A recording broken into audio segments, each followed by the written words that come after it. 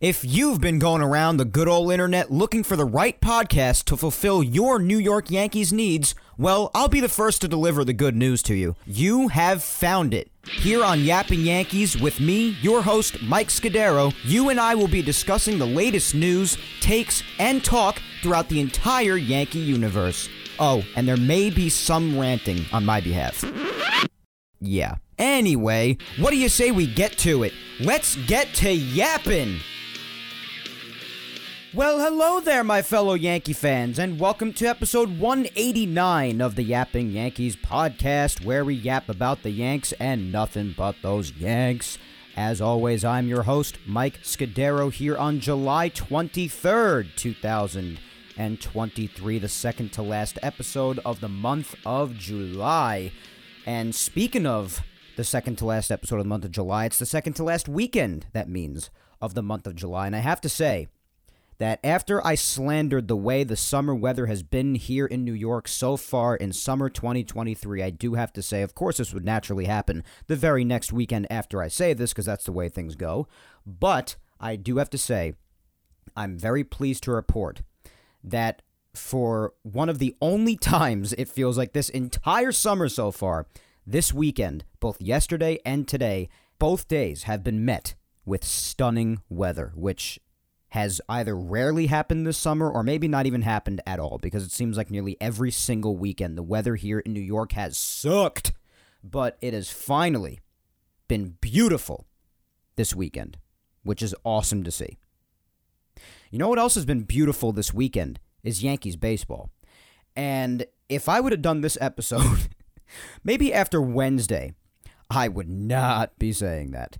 And we'll get through all of that when we get through weekly recap and talk about what the Yankees been doing this past week since we last spoke on the 16th. But the Yankees just got done with a series this weekend, and a lot of people will say this is the reason why this weekend was very nice. And you know what? You wouldn't be ridiculous for thinking that, because it's very plausible to think so. But the Yankees just got done with one of the worst teams in baseball in the Kansas City Royals. They just got done sweeping them as of today. The time I'm recording, the game ended maybe a couple hours ago. It's just shortly after 6 o'clock, the time I'm taping right now. So, yes. Should they have swept the Royals? Absolutely. I was just with you last weekend on Sunday saying that if they're even half respectable, they will take a series against the Angels and sweep the Royals. That's what I was thinking. At least take a series against the Angels. And I also said, considering how the team has been doing and the fact that they really don't give us any reason to be optimistic whatsoever, that they could fail at both of those things, that they could fail to even win either series. Well, they got swept in Anaheim after that, so I wasn't really too surprised, even though I was really disappointed and upset by it, as were we all of us Yankee fans. But they did get the job done this weekend against the Royals, so they went 3-3 again this week after they forced me to break out into a Joker laughter right here on Yapping Yankees last Sunday after that insane loss to the Rockies. And you know what? All I got to say is that, yes, it was a bad team this weekend. Awful team. Second worst, I believe, in Major League Baseball, the Kansas City Royals. So, could that play a role in it? It absolutely could. But you know what? What do I always say, guys? Always say when it comes to bad teams. Every single time. The thing I always say is that you have to beat the bad ones too. And that's why, while it's something they should have done, absolutely, they should sweep the Royals, you can't completely discount them for it or completely just roll it off your shoulder and say it's no big deal at all. Because if you think about it, there have been plenty of teams the Yankees should have done this to as well. Hell, last weekend against Colorado. How at the end of the game, it really seemed like the game was in the bag, and I was saying, good, this is a series that they really, really need, because they really should beat the Rockies in a series at least, regardless of whether it's in Colorado or Yankee Stadium. Regardless of how hectic Coors Field can be, you need to at least beat the Rockies in a series. They couldn't even do that. And that was just one of a few examples of the Yankees losing series to teams that they should not have lost. You could even argue that the Angels this past week, to start the week, they were an under 500 team when the Yankees went to confront them in Anaheim. Wasn't the case after they were done, but that was another team. So there have been plenty of series this year, in the first half of this year, where the Yankees did not at least win a series against teams they should easily have. Even earlier on in the year, I believe they lost a series to the Twins, too. Even though the Twins were better at that point. But the Twins are still not an unbelievable team by any stretch of the imagination. The Yankees have a better record than them. Even now, after the game is over, I'll just double-check that. But let me see right here. Yeah, they're still a half a game better. Meanwhile, the Yankees, because the Red Sox haven't played yet today, depends on what they do against the Mets tonight, and I'll have that game on in a second. I'm going to put it on my TV at 7 o'clock. But depending on what happens there, the Yankees are neck and neck with the Red Sox still for last place like they were last week when we last spoke. Yet, in a division like the Central, they'd be a half a game over the Twins in first place. That's the way it goes. It's the division the Yankees play in. It is what it is. But my point is, there have been plenty of series that the Yankees have lost that they should have won. Maybe even series that they got swept in that they should have won at least. So that's why I can't completely discredit this or completely just say it's no big deal whatsoever. It is a big deal, at least a little bit, because this team has been a miserable watch for the vast majority of the first half. So I'll take wins wherever I can get them, especially if it's a sweep. This is the first sweep since the series in Cincinnati months ago. So it shows you how much of a tough time the Yankees have had sweeping series in the last couple of months at least. So these are reasons why I can't completely discount it altogether, because for this team, which nothing good is guaranteed with, it is a bigger deal. You can't guarantee anything positive with this team the way they have for the vast majority, the way they've played for the vast majority of the first half. You just can't. So when something like this happens, it's really good. And the center of discussion from today, for me at least, I have to say, I know a lot of eyes were on Severino after he managed to have a decent start, a pretty good start in Anaheim. He did walk 3 guys, gave up a lot of hits still, but still 6 innings of 1-run ball there. Well, he came back out today, tried to have a good start for a second time out in a row, Luis Severino, so a lot of eyes were on him, and we'll get to him in a bit as well. He's been a big topic of discussion in Yankee land for weeks and weeks now about being one of the biggest problems on the team, aside from the offense, obviously. But he came out again today. A lot of eyes were on him. But the biggest story for me today was Anthony Rizzo. I do have to say this. He had a hell of a day today. He finally, to cap it all off, the most important thing for me, to be honest, was the fact that today was the day on the calendar, which was over 2 months long now, of this going on. For the first time in over 2 months, he finally hit a ball out of the damn ballpark. Holy crap! A holy crap is definitely deserved there by Frank Barone, no doubt. Even just yesterday, he snapped an 0 for 20. So up until just this weekend, and yes, you could say it was against the Royals, whatever, but regardless, it didn't matter who they were facing these last 2 months, good or bad. He wasn't doing crap the vast majority of the time. He had a couple of flashes here and there that quickly died away, and he just went back to absolutely stinking up the joint. So again, I'll take it whenever I can get it and however I can get it. But Rizzo, despite still having a long way to go, has had a very nice weekend, went 4 for 4 today, hitting his first home run in over 2 months since May 20th. It's July 23rd, people. That is crazy. He's still got a long way to go, but my God, if you're crying out loud, you got to start somewhere, right? I mean, we've spoken endlessly on a loop for over a month and a half now what would have to happen for the team to at least stay afloat without Aaron Judge since he went down. And there's a lot of news about Aaron Judge today, which we will get to later as well. But of all the things that had to happen for the team to stay afloat, we were talking about with the offense in particular, because yes, you're losing a lot of defense too, which a lot of people forget right off the bat with Judge. You're losing a lot of defense as well, but obviously you're mostly losing the offense, despite how elite the defense is as well. One of the better outfielders in baseball, if not the best. However, obviously the first thing you think of losing when Aaron Judge goes down is the offense. So, with that being said, without that bat there, you look to other bats in the lineup, we've spoken about this endlessly, to put the team on their back and really try to fill the void of Aaron Judge, even though realistically you can't because of what Aaron Judge represents and what you get with him on the field. But especially with the veterans, just get whoever you can get to help out in any way they can. And one of those X factors was obviously from the start Anthony Rizzo. And of all the offensive woes and inexcusable struggles throughout the entire lineup for all that time since Judge has gone down, I have to say that no matter how much I love Rizzo, always have and always will, Rizzo has been right up there for the single most horrendous and absolutely baffling struggles anyone had seen, especially myself in particularly.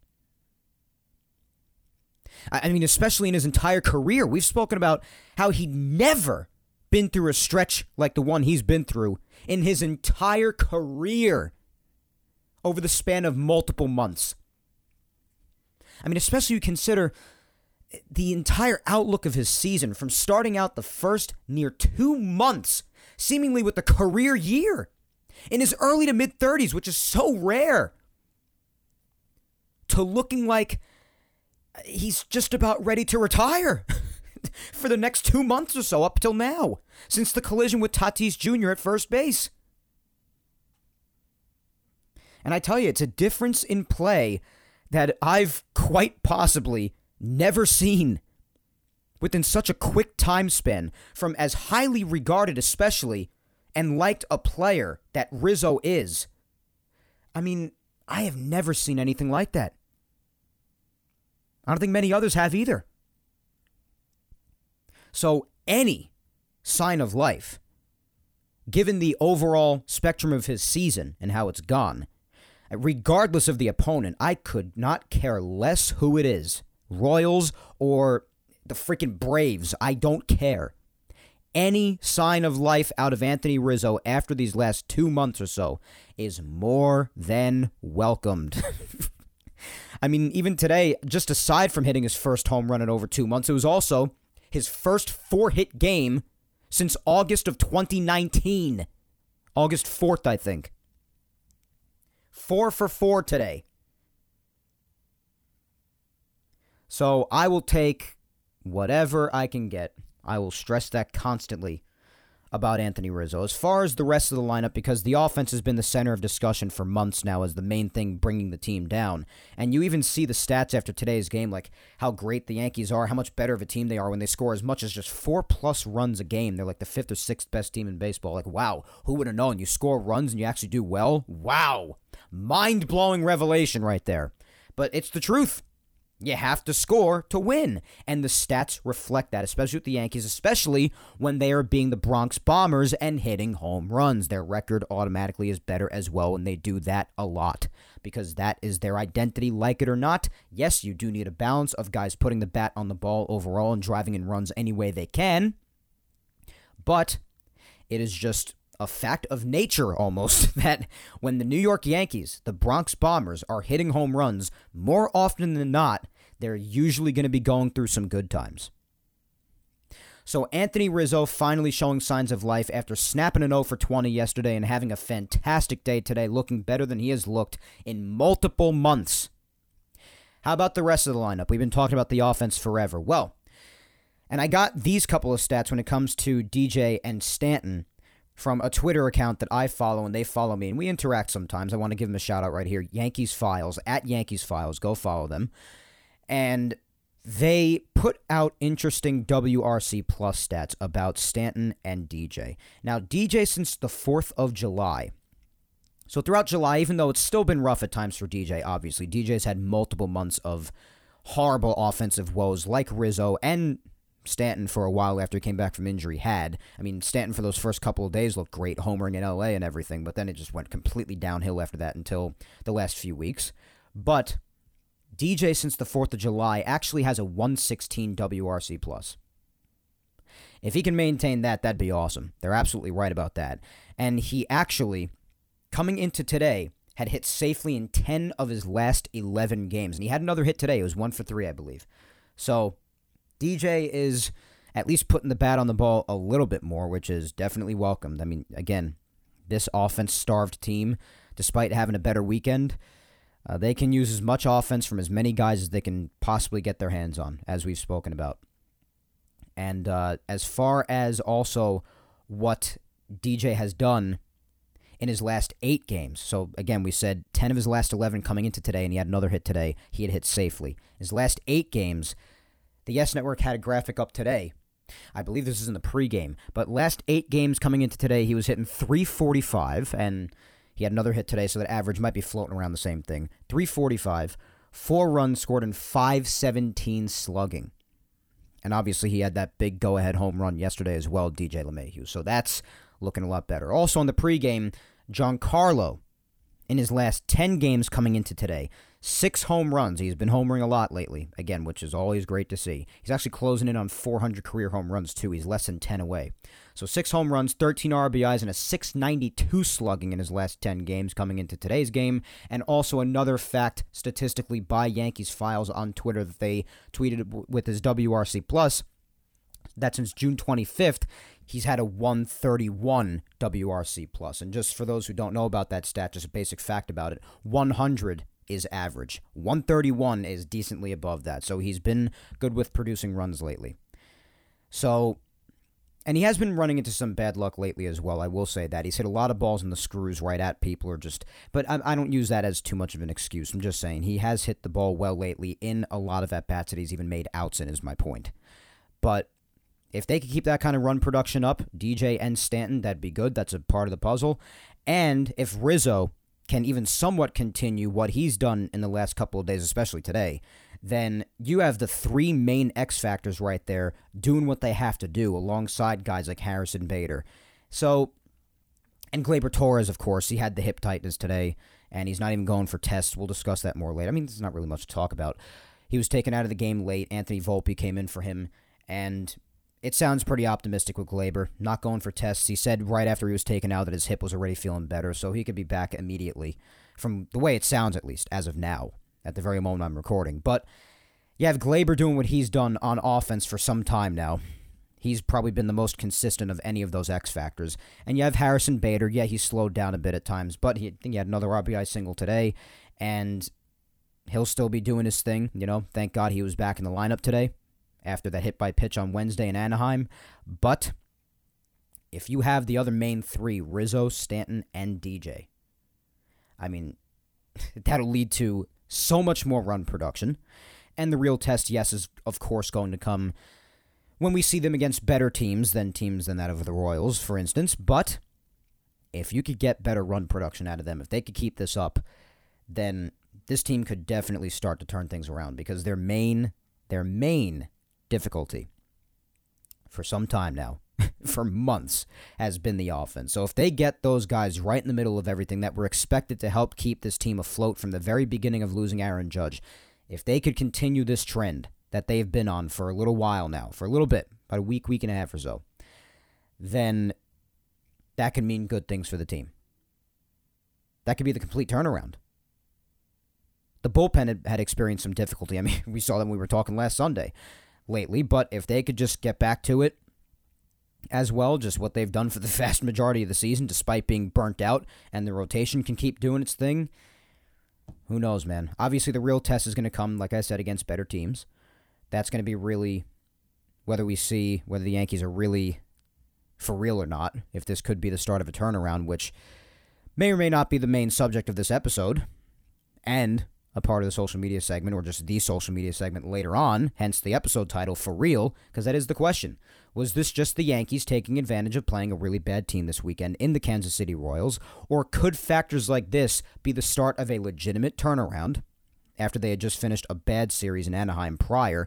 Could this be the liftoff, the starting point of any sort of a turnaround for this Yankees team, or was it just taking advantage of a bad team? That may or may not actually be the legit exact question of the social media segment later on in the show. Spoiler alert. Anyway, that's my point.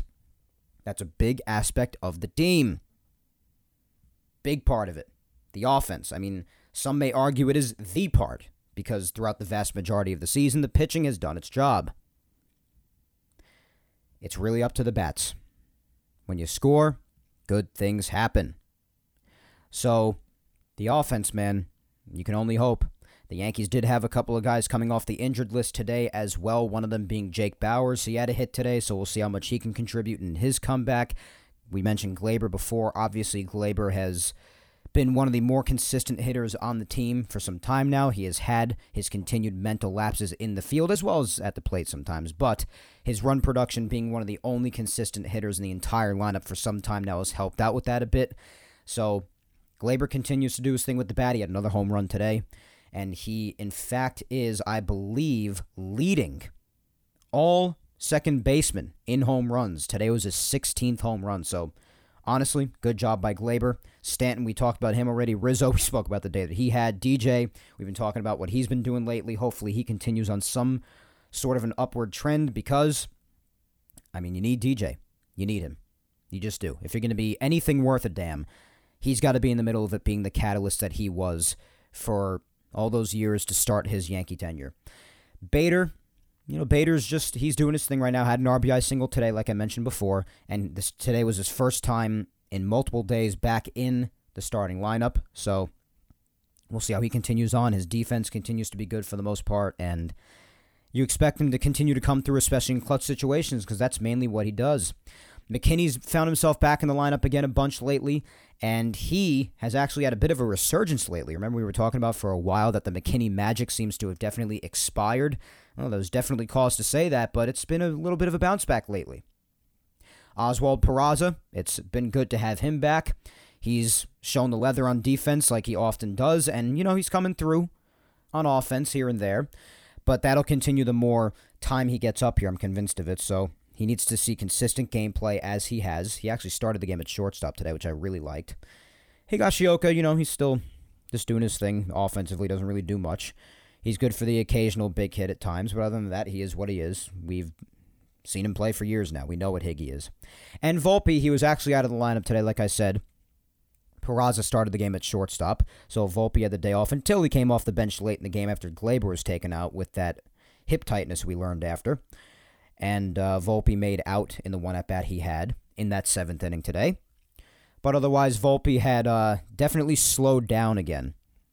So numbers back down a bit, but, so who knows? Maybe it's back to the drawing board for him, figuring it out, breaking out of the slump, because he had definitely adjusted very nicely for the most part for weeks after sitting down with Austin Wells and really just analyzing what he was doing there at that present moment when he was struggling, as opposed to what he did when he was successful down in the minors. But now it seems like he's been struggling a bit again, but we'll see what happens. A lot of people have continued to say that they would like to see him at second base. I'm not totally opposed to that, but then again, what do you do with Gleyber? That's the thing. A lot of people have continued talking about trading Gleyber as well, and maybe you do that later on, depending especially on who they end up getting back in whatever trade they end up making.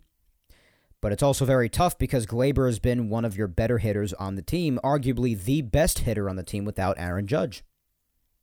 So that's very difficult despite the mental lapses that he has out on the field, especially defensively at times. But that does make it difficult to just say, oh yeah, Gleyber gone in 2 seconds. Yeah, there's a couple of guys in baseball that I'd say, yeah, I would give him away for, just some overwhelmingly great options that would turn any team around. But for just about anybody else, other than those couple of names, maybe a Soto or an Ohtani, just god-tier names like that, it's tough to just say, yeah, dump Gleyber off, trade him wherever. It's tough. Whether you like him or not, no matter how crazy his mental lapses get to you. It drives me nuts too, trust me. I go crazy when they happen. Just pay the hell attention, you say to yourself. But he does have a redeeming factor. Whether you like him or not, whether you like it or not, he does have that redeeming factor that you have to remember. He's one of the better hitters on the team, if not the best hitter on the team these last couple of months in Judge's absence. It's just the facts. I'm sorry. Sorry if you don't like it, but that's just the way it is. Blame the other guys for slumping the way they have for months, because that played a part in that too. So that's really a general consensus of the entire lineup, like we've had a tendency of doing for some time now. But that's really the thing. It was an eventful week. It was really weird. They got swept, and then they did some sweeping. So 3-3 this past week against the Angels and the Royals. I really would have liked at least 5-1. Ideally, that would have been the week that I think we all would have loved. 6-0 being the best possible, but 5-1, saying that they should have won in LA and swept the Royals. I don't think that's a tall ask from any team that claims to be as half decent as the Yankees claim themselves to be. But in any event, if you want to also have me mention what they are now without Aaron Judge, after last Sunday's disgraceful loss against the Rockies, they found themselves at 15-19. Now after 3-3, that obviously makes them 18-22 without Aaron Judge. So after an even 3-3 week, losing 3 and then winning 3, getting swept and then sweeping the Royals, they are now still a team that is 4 games under 500 without Aaron Judge. And just for the people out there who claim that the Yankees couldn't possibly be that different when it comes to just one guy being in the lineup, well, like I always say, you can just look at the numbers with and without and just have the numbers tell you for themselves if that's what you really need at the end of the day. And fortunately, our main man on the Yes Network during Yankees batting practice, or BPTV as they call it on the Yes Network, Jack Curry today give these statistics when it comes to how the Yankees play with and without Aaron Judge. Well, without Aaron Judge, coming into today, obviously because, again, Jack Curry gave these stats prior to the game, the Yankees were 17-22. They're now 18-22. And they were averaging less than 4 runs per game. Just under 4 runs per game, but still under 4 runs a game. And that probably went up a bit after today because they scored 8 freaking runs. So that probably went a bit up today. But still, a big difference from being 35-25 with him and scoring about 5 runs per game, 5+ runs per game. So that is a big difference.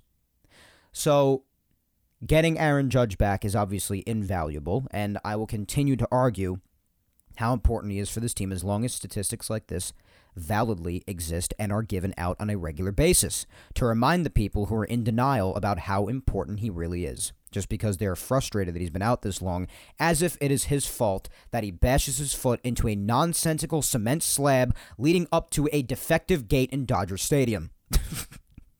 I will just die on this hill. I will, because it is an absolutely absurd argument from those people. So, anyway, why don't we get to Yankees news? Because a lot did happen in Yankees news, despite having a lot to talk about from this past week that we have scratched the surface with at this point, and we'll continue to go even more in on with the weekly recap after this. But a lot even did happen off the field on the side in Yankees news this past week. A lot to report with that. So as usual, we'll do Yankees news, then we'll do weekly recap, and then we will end the show with the return of the social media segment, because again, we did not have one last week, which reminds me, before we continue forward any more in this episode, I did want to take a second to say thank you to all of those who wished me well after last week. I obviously did not have the social media segment last week because I wanted to make it a somewhat shorter show, even though I spectacularly failed at that. Thanks mostly in part to me reacting in live time to the Yankee game and them driving me insane as a result of it, therefore definitely lengthening the podcast to the point where I did it with the usual length that I usually do every single week, even though I didn't do a social media freaking segment. But regardless, my goal was to make it a shorter episode because my voice was still not at full capacity from being under the weather, and a lot of people wished me well from that, so I want to thank you all. As always, you are always so good to me, all of you guys. I have such a good and loyal following and listenership, and I could not be more grateful for that. I really can't. You guys are all the best. I am better this week. My cough is still there slightly. The phlegm is still there a little bit. I'm also convinced that the smoke that's still around a little bit on the East Coast, I am convinced, and I was saying this a lot this past week, that is probably messing me up at least a little bit, because I did notice that I did go to the beach for a bit on Thursday night, and I was outside for about 3.5 hours, and after I did that, when I came home, I was coughing a lot, and my chest felt tight. And I felt fine, the same way I've been feeling since I was on the mend, since after that, since I took a hot shower, and the steam, the steam opens you up. It opens up your nasal passages, opens up your chest if it's tight, so that helped, and I stopped coughing after that. But before that, I felt like I had smoker lungs, and I have never touched a cigarette, cigar, drugs, and I've never even been drunk before with alcohol, so I am straight edge. So I have never been a smoker in my life, but I've been around secondhand smoke before, as have we all. That's inevitable, unfortunately. But I know that my chest did not feel normal, and I was outside for about 3.5 to 4 hours straight, and all I know is that my chest was tight, and I was coughing like a madman after that until I took a hot shower that opened everything up. So I definitely think, especially also considering a lot of people have been experiencing identical symptoms to me that I've had, I think that this is screwing us up a lot. I do. That's just my personal opinion. I'm not even sure if it's an actual sickness or a virus or an infection or anything, because I would have been in much worse shape by now if it was. And I had my energy throughout the entire time of this thing. Could it have been an allergy attack? Yeah, that could be a reason why I still had my energy. But a bad enough allergy attack will still make you feel full-on sick and drain you of some energy. I still had energy. I said last week I was still doing workouts. And I did even this past week too. So I've been working out since this started. My energy was never diminished at any point. So I don't know what it could be, what it could have been, what it continues to be, because it is still slightly lingering. I have no idea. It's been my first time in a lot of years, as I also mentioned last week, that I've been under the weather during the summer.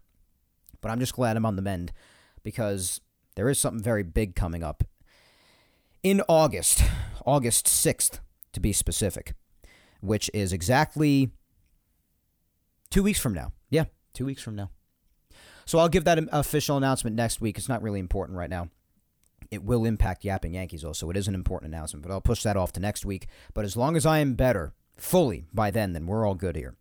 But the point of this whole spiel from the beginning was, as I just continue to ramble like I always do, was I wanted to thank you all for giving me your well wishes and saying that you hope I feel better and everything. I continue to get better every day, and I just wish the phlegm and cough would go completely away instead of just slightly lingering and annoying the hell out of me still. But we're all good here, doing the usual Yapping Yankees episode, back to it today, and that's the main important thing. But next segment, Yankees news. We'll start right on Monday. So we obviously spoke about how Donaldson got hurt with his calf. We spoke about that last week already. It had just happened, I believe, a day prior to last week's episode, so it was very fresh.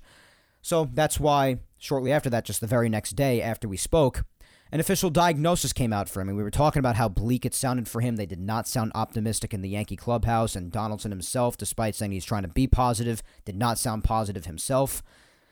Well, we now saw why they were not sounding very positive, because on Monday, the official diagnosis was released for his injury, and it was a grade 2 to 3 calf strain. Now, grade 2 or 3, especially 3, when you hear that, especially at this point in the season where there's just maybe a bit over 2 months left, and that's it, it's going to be looking pretty bad for you. And obviously they say timetable's unknown, which is to be expected, but like I said, in most any case, grade 2 and especially grade 3, if it has anything to do with grade 3, you're in trouble with most any strain. But it's pretty extreme. It is. And I do have to say this, despite my personal feelings on Donaldson, which I have made more than clear for a long time now, I'm not even going to repeat them anymore because I'm sure people are about to hit me over the head with a hammer if I do again. Had enough of hearing me say the same old freaking thing. Just try to get through the people who are not smart or intelligent enough to comprehend what I'm trying to say. But personal feelings aside, I will genuinely be surprised if we see him on the field as a Yankee again. I'm not saying this could be what retires him, even if he doesn't come back for the rest of this year, because he could sign somewhere else and another team could be willing to give him a shot, despite his age, and despite how much injury trouble he's had on the whole this year, overall. But, as a Yankee especially, I would be genuinely surprised if we see him on the field again. It's just not enough time. It's not enough time. It's too devastating of an injury, and even aside from that, how much time he's missed from injury this year, and they say that even this problem, along with a few other ailments, is just a lot of things he's been dealing with for months, and it's just not a good look. And you factor in, despite the occasional home run, yes, you factor in what he was doing on the whole offensively when he was playing, it's nothing to write home about at all, to say the least, to be kind about it. So, this Yankee tenure for Josh Donaldson, since he was traded for right before the start of the 2022 season, I think it's safe to say that with this very likely putting a bow on all of it, it was very bad. Very bad. And although I'd like to be very happy and officially rub into everybody that I was right about it from the start, it's not something that I'm happy about. Why would I be happy about someone on the team that I root for failing and not helping the team to succeed the way I want them to succeed day in and day out? Whenever I predict something negative, I'm not doing it to hope I'm right or to sound like I'm smarter than the next guy. That's not why I'm doing it. It's genuinely what I think. And if I'm right about it, great. But I'm not going to be thrilled about it, especially if it comes at the cost of production on the team that I root for. I mean, come on. So I will just emphasize, especially if this is in fact the last time we see him in a Yankee uniform, that I was right. So to all the people that were telling me I have no right to have the opinions that I had at any point throughout this whole thing and personally insulting me and taking a baseball debate way too far, you could go kick some rocks. How about that? Sound good? So that's the deal. Donaldson does sound like he's done. He was transferred to the 60-day injured list on Thursday, which obviously at the time, like any 60-day IL transfer, opens up a 40-man roster spot. And as a result of that, on Thursday, the Yankees selected and signed right-handed pitcher Matt Bowman to a major league contract, and they did option him to AAA. So I guess that fills your spot right there. Willie Calhoun also on Thursday started his rehab assignment, so more injury news, but positive injury news. Always good to hear guys coming back and working their way back. Unfortunately, Friday would bring the bad aspect of the injury news because it was revealed that Trevino was put on the injured list for a torn wrist injury. And from what, I have no idea. All we do know is that the Yankees did reveal, after this announcement was given out to the public, that this was an issue that Trevino was dealing with on and off since spring training. And he had been experiencing pain, and he apparently had it in his head that eventually he would no longer be able to handle the pain, and he would no longer be able to play and contribute to the team the way that he knows he could and the way that he wanted to. So, yet another really baffling decision, injury-wise, by the Yankees, given how they choose to have their load management and rotating days off and babying certain guys despite them getting hurt anyway. And now with something that could develop into something as serious as this, they decide that when a problem goes back as far as spring training, and this just isn't a good look naturally with an organization that has had horrible injury fortune for years now. It's just not a good look. But for someone to have the kind of pain that he was having going all the way back to spring training, and Trevino himself even now admitting, and yes, hindsight, I know, but now admitting that he knew eventually that he would not be able to take this pain anymore. And especially given how brutal his offense has been all year. Now, a lot of people could argue that he was just reverting back to his Texas days. That's what I was saying. It's very reasonable to think so because they were very much mirroring his Texas offensive days. But regardless, after the year he had last year, and if you're the Yankees knowing that this is going on with him, you let him play until almost August with this? And now you have him get season-ending surgery. It's like, why do you do the certain things that you do with other people? Granted, yes, those people are their own individual cases, but it's just baffling with the way they handle certain guys. And you have an issue like this that goes back as far as spring training, and you know it could end up badly. The player himself thinks that eventually he won't be able to handle the pain anymore. And for months, you're seeing what he's doing with the bat, or I guess not doing. And then it's kept under wraps all this time, and then it's just revealed that he has a torn wrist and he's done for the rest of the year, the Yankees' main catcher. It's like, where the hell did that come from? It's annoying. It's from the public perspective, and yes, a lot of people say, oh, you're not obligated to know everything, Mike. Who do you think you are? Fine, whatever. I mean, I don't know who you think you are talking to me like that in the first place for no freaking reason, but it's just weird. From the perspective of the public. That's all I'm saying. It's just bizarre. And knowing how the Yankees tend to handle a lot of other guys with their injuries, it's really weird. It's a weird look. So out of nowhere, when we weren't even under the impression, other than maybe a brief IL stint or two otherwise elsewhere at other times of the year, just out of nowhere, hit with Trevino's done for the year. So he's getting season-ending wrist surgery done, and we're not going to see him until 2024. So, as a result of it, the Yankees need a second catcher, obviously, to go alongside Higashioka now. So they recalled Ben Rortvedt, who's been back down in the minors for a while now, ever since Trevino returned from his prior injury. That was a shorter stint on the injured list as well. But without Trevino for the rest of the year now, it's going to have to be a Higashioka and Rortvedt duo, at least for now, unless they happen to make some sort of a trade deadline move for a catcher for some reason. But that's going to be the deal going forward. So Trevino, out of nowhere, done for the year. Done. That's it. So his defense will be missed. He obviously did have his share of mistakes here and there defensively, which was baffling at the time. But on the whole, and I made sure to make this clear to everybody, he's still been one of the better defensive catchers around, period. So that will be missed with Trevino, that's for sure. And a lot of people will say, oh, well, that's clearly the reason, the wrist, why he has been doing the way he's been offensively, because I've definitely been vocal about, especially in comparison to last year, granted last year is looking like an outlier, a career year offensively, that he was completely different from last year, not in a good way. And a lot of people will say, oh, the wrist was the reason for that. I say that he was just really reverting back to what he really was for so many years with Texas offensively.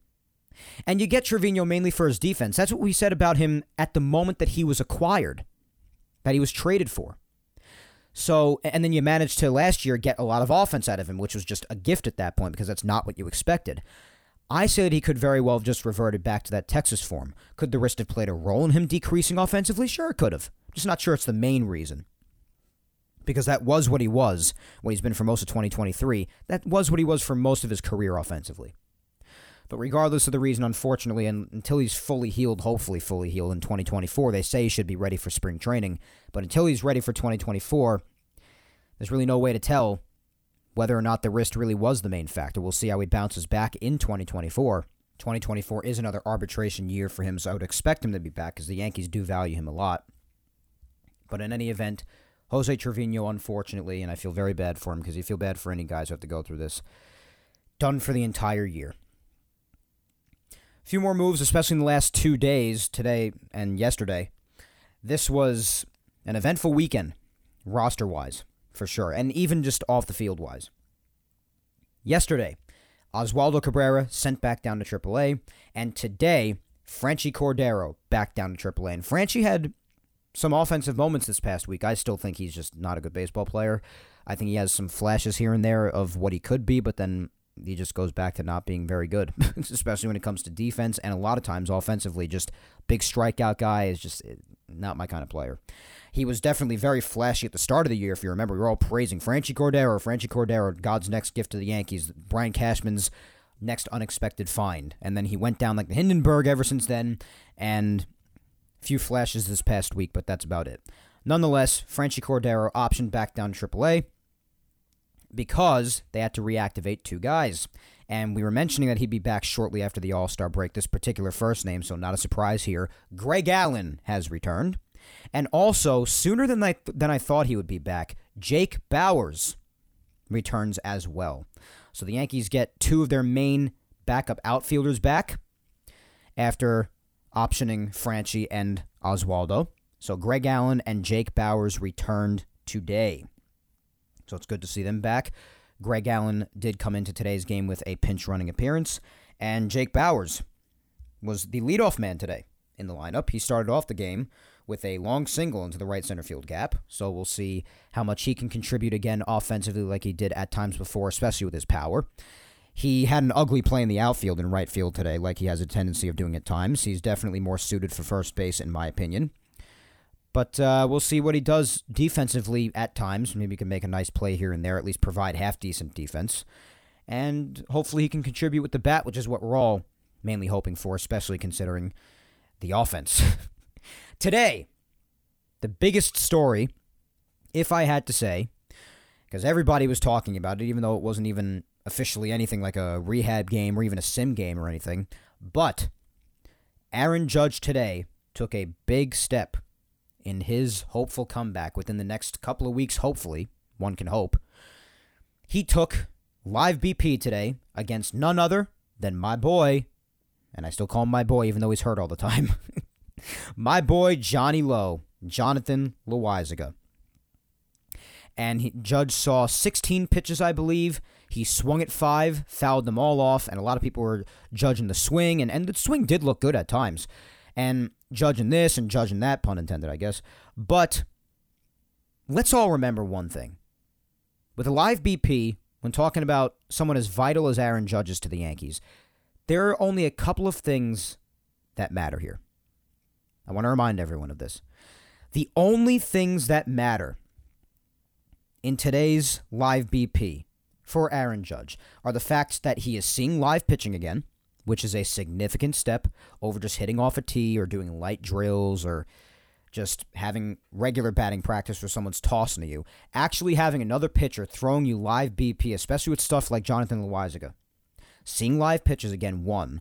And 2, hoping that he has as little pain as humanly possible. Now, the alarming thing is that when talking to Aaron Judge and the rest of the Yankee organization as a result of it, when the media asked him, what the deal is going to be when he comes back, he keeps on saying, and he's been emphasizing this for weeks, so it's not to be surprised or anything because he has been very upfront about this. I have to give that to him. But Judge has been very blunt and honest, very candid with the media and with the fans and with the entire public, and with the Yankees themselves as well as a result, that when he comes back, it's not going to be pain-free.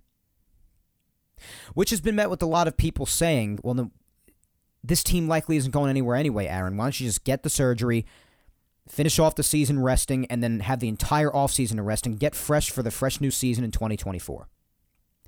Now, as someone who's not that confident in this New York Yankees 2023 team, I'm not saying that's a completely outrageous thought, especially considering the importance of Aaron Judge and how risky it is for him to come back when he's feeling any sort of pain still whatsoever. I don't think that that's that ridiculous of a statement to make.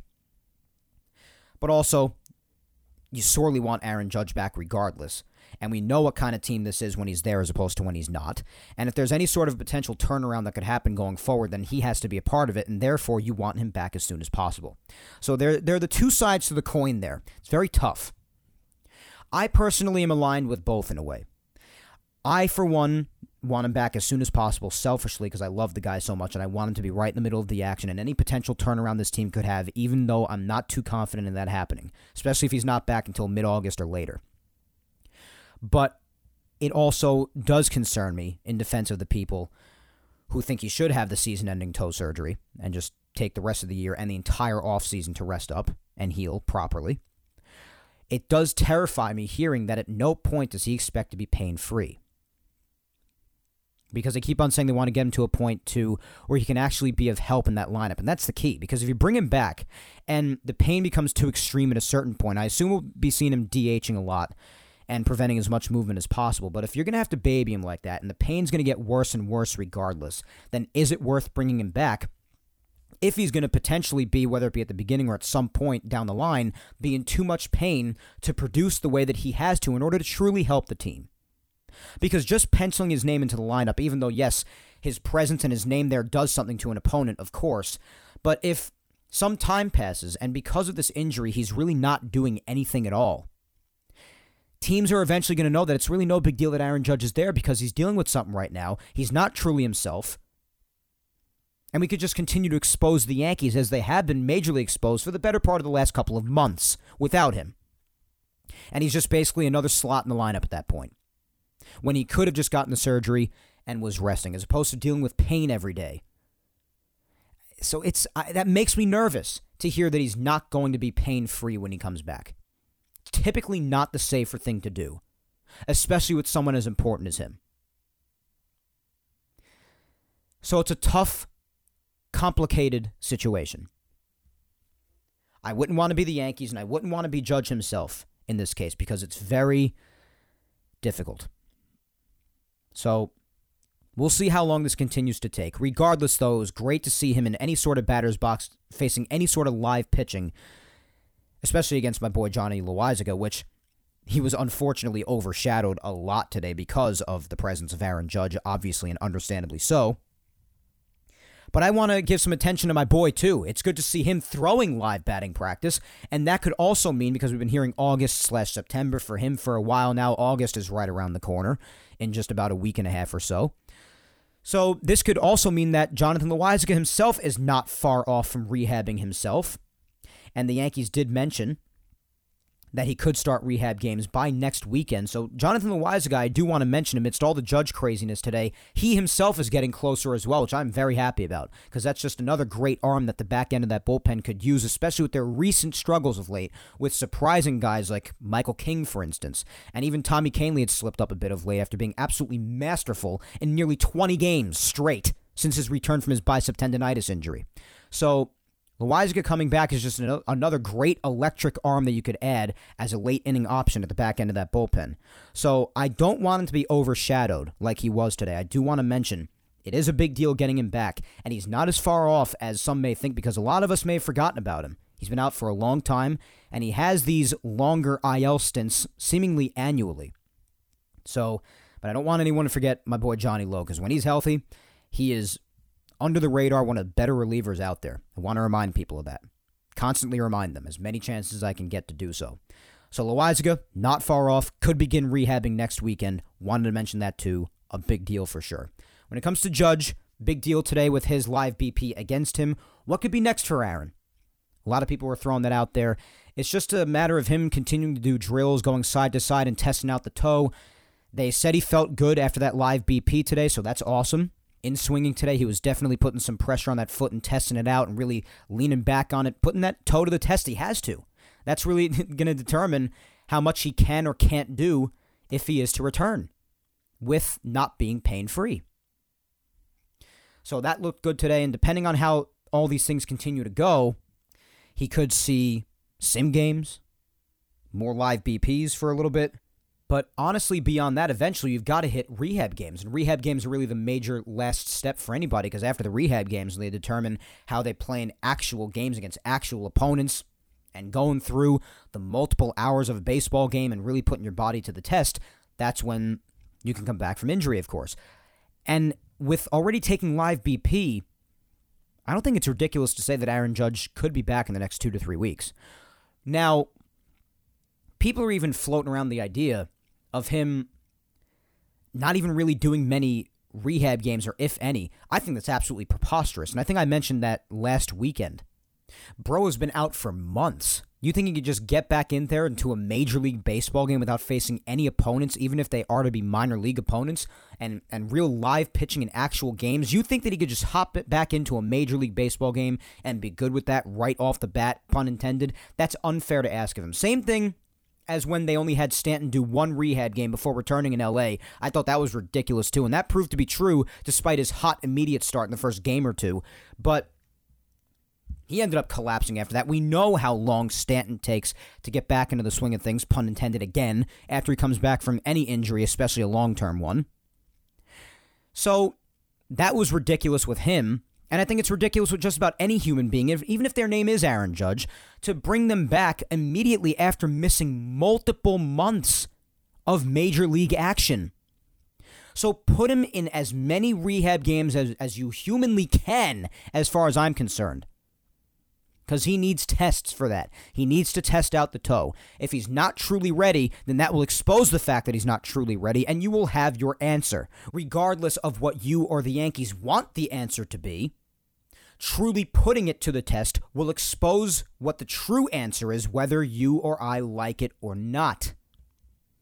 So put him in as many rehab games as you humanly can, as much as possible, so that he can really put his body to the true and necessary test, and so that he can have as much time as he possibly needs to readjust to seeing actual pitching in an actual batter's box against an actual opponent. You can't rush these things. You shouldn't rush these things. That'd be irresponsible. So even if it's just like a week or two of rehab games, which I think at least a week would be definitely necessary for him given the time he's missed, because come August he'll be out just about 2 months by then. So quite some time to miss. So put him in at least a week's worth of rehab games, and I think he could be ready for that in the next week, week and a half, if he's already doing live BP now. So that's why I say 2 to 3 weeks. Maybe he'll be back with the Yankees. Who knows? And maybe that's enough time for them to make a respectable run at things, depending on what happens these next few weeks, because they are going to be put to the test quite a bit going forward here in the immediate future. You got the Mets in the middle of the week, then you got the Orioles next weekend, which is a big test, then the Rays after that, and then the Astros after that. So they're going to be put to the test, like I said, in the next couple of weeks. So we'll see. We'll see where they're at by then. And then after all that's said and done, then I expect Aaron Judge to be back after all that pretty much. So we'll have a good feel for where the team's at after that. And might also give them another idea of how they want to handle Judge, depending on where he's at in the process by then. A lot of moving parts here, a lot of factors to consider. That's my point. But regardless, back to the main point, Judge doing live BP against Loizaga today. Awesome to see. And the last big piece of news, before we move on to weekly recap, is that the Yankees have brought Andy Pettitte back to be an advisor to the Yankees overall, but mainly Aaron Boone, to just help things out a bit. Listen, I may think what I do about the Yankees organization, the front office at large, and how the brain trust runs all the way to Brian Cashman and all those around him, and, having real change in the higher-up part of the organization is really the only way you're going to see actual change within the flaws of the organization. I will still stick by that regardless, because I always have and I always will as long as those flaws exist. But I always say it. It certainly can't hurt to bring someone like Andy Pettitte in with his skill and championship pedigree. I can't see in any way where it can hurt to bring someone like Andy Pettitte in to help connect with the players and help them out of their struggles possibly and just really be there for them, whether it be for tips and advice or just having a mentor, especially for the pitchers, because it's obviously the area he specializes in. Just having that presence around could always help.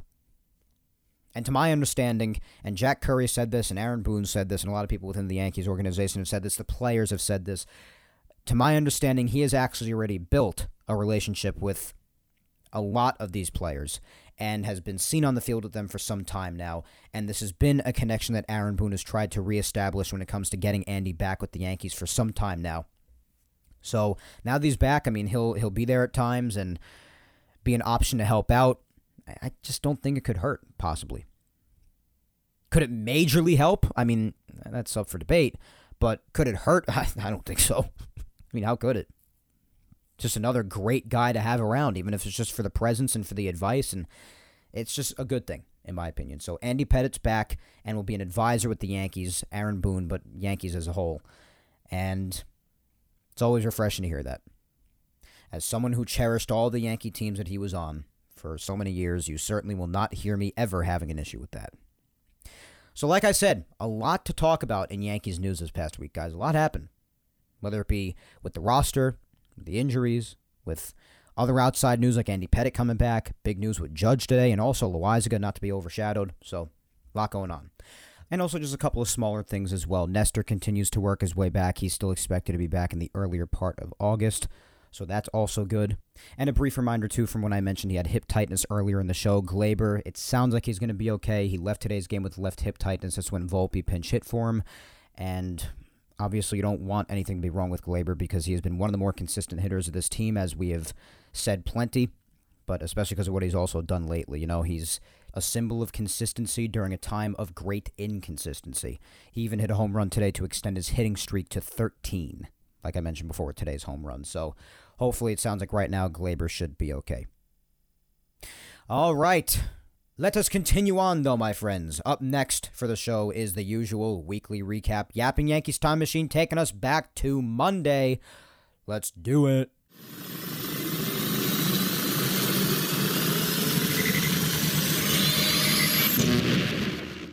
So as I said before, the beginning of the week sucked. I'm just going to be blunt to start the weekly recap right off the bat. But honestly, if there was any game that the Yankees could have and very well should have won, it was the first game. Now, the offense in all of these games was a tragedy. No doubt about that. Just have to come out and say that right away. They just could not get any runs across, especially in this first game. They did have 8 hits, and they got their traffic on the bases. It was just a matter of getting the runs in, and they just couldn't. And when it came down to it, it ended up being a disgraceful loss in extra innings. This game, I had to get up for work early the next day, and so that's... Having to get up earlier for work nowadays makes West Coast games complicated. And obviously the beginning of the week started out with them playing the Angels. So I decided to cut my losses before they lost in the bottom of the 10th. So I didn't even see the loss. I went to sleep when it was 3-3. Going into the bottom of the 9th, I think. So starting this game was Luis Severino. And like I had said about today's game about how some eyes were on him because he was looking to make his second good start in a row because the start against the Angels wasn't bad. 6 innings, so he gave length. That's a big thing. 6 hits, only 1 run allowed, 3 walks, and 3 strikeouts. So he did walk a decent amount. He gave up 6 hits still, and also doesn't go for good measure, especially if you're a religious person. His ERA after the start was 6.66. I swear. You could look it up on the MLB app if you don't believe me. But the Yankees were in a pretty decent position to actually win the game, especially because after Severino had turned in that start, yes, he had a little bit of help from defense, and he fortunately did not allow a lot of the runners that made it on base against him to score, so that's good. But in the top of the 6th, the Yankees finally broke through with offense, finally, after an excruciating first 5 innings. Oswaldo Cabrera broke through with a 2-run ground rule double to make it 2-0. And then Severino in the bottom of the 6th allowed his one and only run when he allowed a solo shot to make it 2-1. And then the top of the 7th, the Yankees answered right back, got that run right back on a Glaber sac fly. So it's 3-1, and you're feeling good. It's the bottom of the 7th. It's the Yankee bullpen. Granted, they had struggled recently in the prior week or so. On the whole, obviously, throughout the whole year, they've been great on the whole of the season. But bottom of the 7th, Michael King was in. And King has overall had a good year, but of late, in his last bunch of outings, we know that he has struggled a great deal in a lot of them. And this was unfortunately another example of that when Shohei Ohtani stepped up to the plate and hit his 35th home run of the year to center field, a game-tying 2-run shot to tie the game at 3. And again, the bullpen blows it, which was really a little too fresh in our minds, especially considering how Sunday went. And it was just another example of the bullpen not being able to hold it down. Sure, can the offense score more, especially against the crappy pitching they had been facing from the Rockies to the Angels and so on and so forth? Sure, they could. So, again, blame goes to them. They cannot be totally exonerated, like they could not be totally exonerated even though the bullpen blew the game on Sunday. They cannot be exonerated completely. Part of the blame goes to them. But the bullpen, again, shows an inability to hold it down. Guys like King, and even of late, Canley's been a little bit off, which was strange considering he went 16 outings, about 16 innings without even allowing a single run. So I guess it was meant for him to come down to earth eventually. Can't pitch that amazingly throughout the entire year or for multiple months in a row consecutively without allowing a single run. It's just not possible.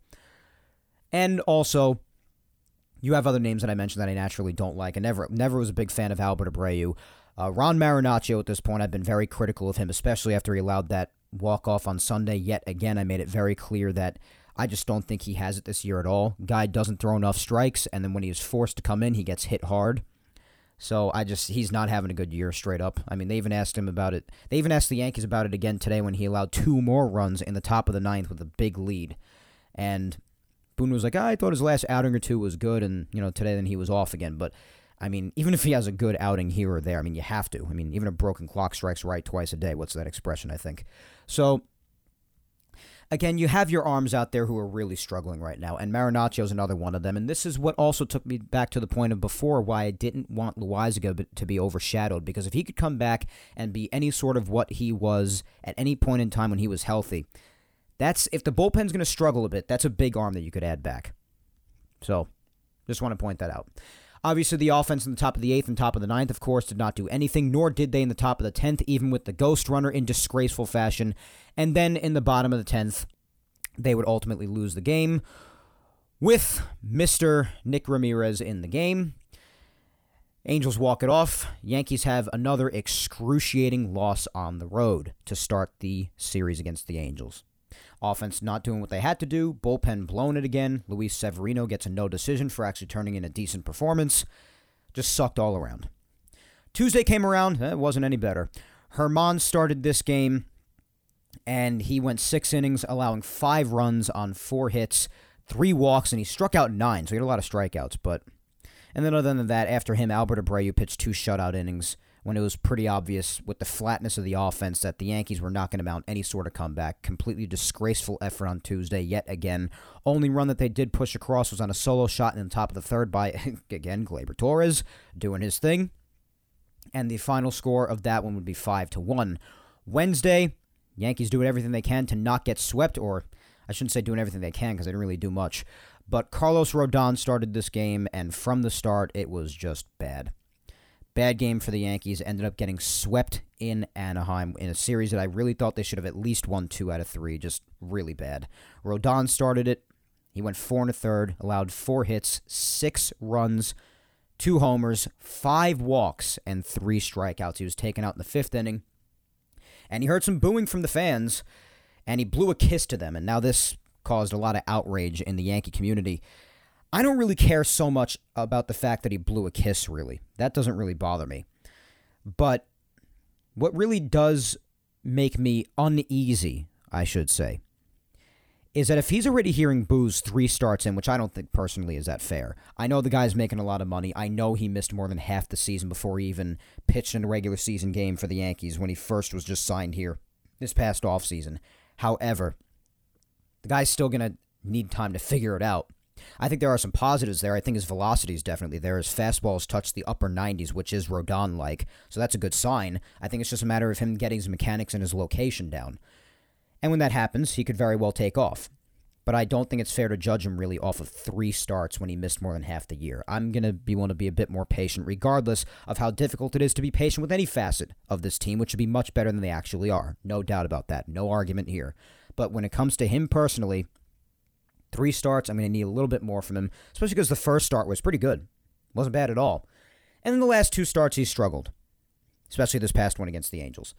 So, thing that makes me uneasy, as I was saying before, is that if he's already reacting at all to these boos that he's prematurely hearing, in my opinion, and he's already reacting to it and doing things to visibly show that he is reacting to it, he's hearing it and it's getting to him, even if it's not really truly like making him livid, but I mean, it's getting to him at least a little bit if he feels the need to react in any sort of a way.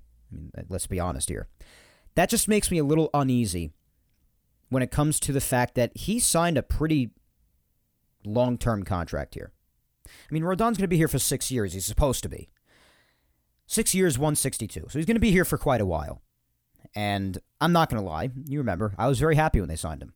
And I still am. I still think he can unlock what he is at his best. I do. Despite his chronic back problems, I still think he can show flashes plenty of time, more often than not, of what he is at his best.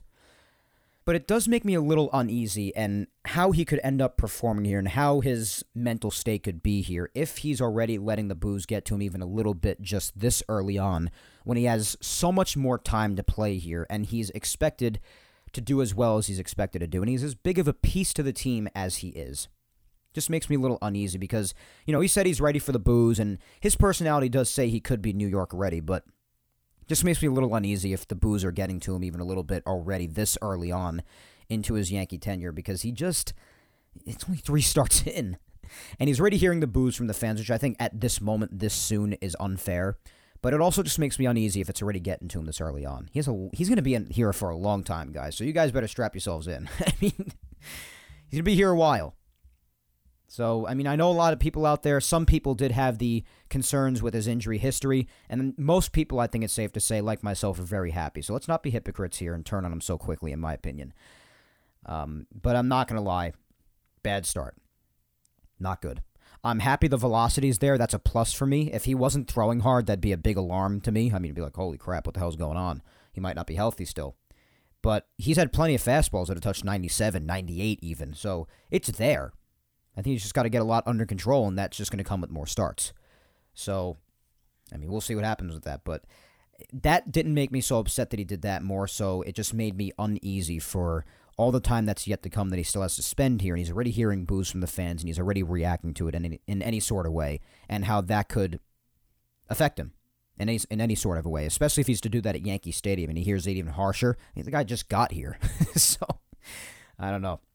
Just makes me feel like it has the chance to not be that pleasant of a stay here for him if that spirals out of control in the near future. Who knows? But the rest of the bullpen, other than Canely at the end of the game, who allowed a run in the 1 inning he pitched, and he also walked 2 guys, so he didn't do that well again. Again, I mentioned Canely stumbling a little bit lately, very recently. And it ended up seeing him bashing a fan to death in the dugout. Actually, funny story about that. More rambling. So, when I got the notification on my phone, because I actually wasn't watching at this point, I think I was busy doing something. I was somewhere working out, doing something.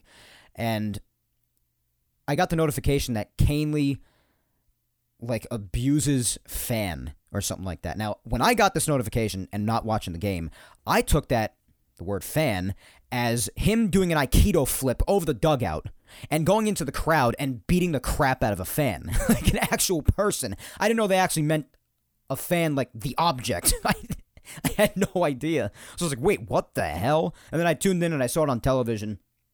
I was like, okay, he actually hit an object. He didn't go and beat the hell out of someone. So I was like, listen, of all the crap that's happened with the Yankees, who'd be surprised, I guess? But I know Canley's passion. I know he wouldn't do that. I'm just playing around. But that's what I thought for a second when I got that notification, not watching the game. I don't know. So yes, in the offense, this game only did score 3 runs on a Stanton solo shot in the top of the 6th, a Higgy RBI single not long after that within that same inning. And then in the top of the 8th, Franchy Cordero hit a solo shot to make it 6-3. And the final would be 7-3. With Rodon obviously taking the loss. He's 0-3 now with an ERA of 7.36 because his last 2 starts, the one in Colorado and this one, not great. And the Angels embarrassingly sweep the Yankees. Horrible offensive effort the entire series. And not a great start from Rodon on Wednesday, of course, and not a great start from Herman on Tuesday. Bullpen didn't do any favors on Monday, just nothing worked out. Nothing worked out in Anaheim. Horrible series. Fortunately, they did come home to face the Royals over the weekend, and this did help them to bounce back a bit, whether it's totally because it's the Royals or this could be the start of a turnaround, as we mentioned. It's welcoming to see at any capacity because, as we said, there are plenty of teams that they very well should have at least taken the series against throughout the first half of the season, or even just recently against the Angels, the Rockies, take your pick. But they didn't. So that's why, again, like I said at the beginning, I can't completely discount something like this weekend. But still, the Royals still did look pretty good against them at times, which is a little unsettling. But, I mean, even on Friday, even though the Yankees won 5-4, and still it's very close, the Royals had almost double the hits that they had. The Royals had 9 hits in the night. The Yankees had 5, resulting in 5 runs, mainly thanks to the 3-run shot by McKinney. But anyway, as far as starting the game, Clark Schmidt started. It gave decent length again, 5 2/3, 5 hits, 3 runs, 1 walk, and 2 strikeouts. But he only did allow the 3 runs only on 1 hit. And that was the big 3-run homer by Michael Massey. So that was a big hit that put the Royals ahead 3-1 at the time after Franchy Cordero got the Yankees on the board first in the bottom of the second on a solo shot, his 6th of the year. So then it was 3-1. So the Yankee offense had some work to do, and they did get to work right away in the bottom half of that 4th inning when McKinney hit a go-ahead 3-run shot himself. So a 3-run shot to put the Royals in the lead, 3-run shot to put the Yankees in the lead. See what happens when the Yankees are hitting home runs? Usually good things happen, and it leads to wins. Not making it up when I say it. It's just what happens with the Yankees, guys, more often than not. So Billy McKinney, like I said, the magic has come back a little bit again of late, and this was part of it. 3-run shot made it 4-3. Glaber added on with a solo shot of his own, like we've been saying. He's been really consistent. He's been getting it done at the plate. So his 15th of the year, solo shot the other way in right center, made it 5-3. And then Michael Massey, again, responsible for all 4 Royals runs on Friday, hit a solo shot in the top of the 8th inning off of Tommy Kahnle again. So Kahnle again allowing another run. That's what I've meant lately about saying he's been slipping a little bit. Fortunately, though, the game would be closed out effectively by Clay Holmes, even though he made us a little bit nervous. But he did get the job done in the top of the 9th, earning his 12th save of the year, locking it down, and giving the Yankees the 5-4 win. It was a little closer than any of us, I think, would have liked, especially against a team like the Royals, but a win is a win. Clark Schmidt did get the win, too, for his outing. Another pretty good outing for him. 6-6 with a 4.33 ERA now after giving up 3 runs on just the 1 home run. So, aside from that, not a bad outing at all for Clark. Yesterday came around and the Yankees would get another win, but this would be thanks to some late game offense, fortunately, because the offense, again, until later in the game was just totally dead, so that's not great. But enough to get the job done. Garrett Cole started the game. Definitely would have liked for him to get a win, but he was ripped off of another win in this outing because the game was tied at the time by the time he was done. So he got no decision. For 6 1/3, only 5 hits, 2 runs, 1 walk, and 10 strikeouts. ERA now down to 2.78. But he's still sitting at 9 wins. So he hasn't gotten a double-digit wins yet, even if he very well does deserve to be well into the double digits in wins by now, but this is also why I don't value the win-loss stats very much. This is the perfect example of why. Because you could have a really solid outing and still not have anything to show for it in the win column. Or you get either a loss or a no decision all the same. It's just not a fair statistic, in my opinion. Wandy Peralta would get the win for coming in after him, and then the Yankee offense jumped back out in front when he was still in. So if Cole finished the 7th inning, and then they took the lead where they did still, then he would have gotten the win. But he did not finish the inning, so he did not get the win. Wandy did. Canely came in afterwards, after Wandy as well, pitched a shutout inning. Finally, good for him. Good to see him bounce back like that. And Clay Holmes did the same in the 9th inning, locking down another save for his 13th of the year himself. And the pitching, other than Cole giving up those 2 runs, one on a Prado solo shot in the top of the 3rd, Nick Prado, and then another on a Michael Garcia RBI single in the top of the 5th. Other than that, like I said, Cole looked sharp. And the Yankee offense did enough to get the win ultimately. Quiet in the beginning, like I said, except for an RBI single in the bottom of the 1st by Stanton, and then a sac fly in the bottom of the 3rd by Glaber, each to give the Yankees leads at the time. But then, of course, it remained 2-2 from the 5th to the 7th. And then after Wandy had finished off the 7th for Cole, that was when DJ, like we've been speaking about, been signs of him being a bit better of late. We were just given those stats at the beginning of the show for him and Stanton. Well, Stanton had put in the work alongside DJ to back up said statistics. But at the time in the bottom of the 7th, DJ put the Yankees back out in front on a big go-ahead solo shot, his 8th homer of the year, made it 3-2. And then in the bottom of the 8th, Stanton got in on it as well with his 13th homer of the year. A nice shot into left field, a 2-run shot to make it 5-2. And that would be the winning score that the Yankees would win by. And then today, as we mentioned before, a lot more offense today, especially at the beginning, right from jump, which I love to see because that usually doesn't happen with the Yankees too often. If they mount a nice comeback at the end, that's usually the way it happens, especially of late. But today was it got a little close at times, but it was a pretty comfortable win for the most part.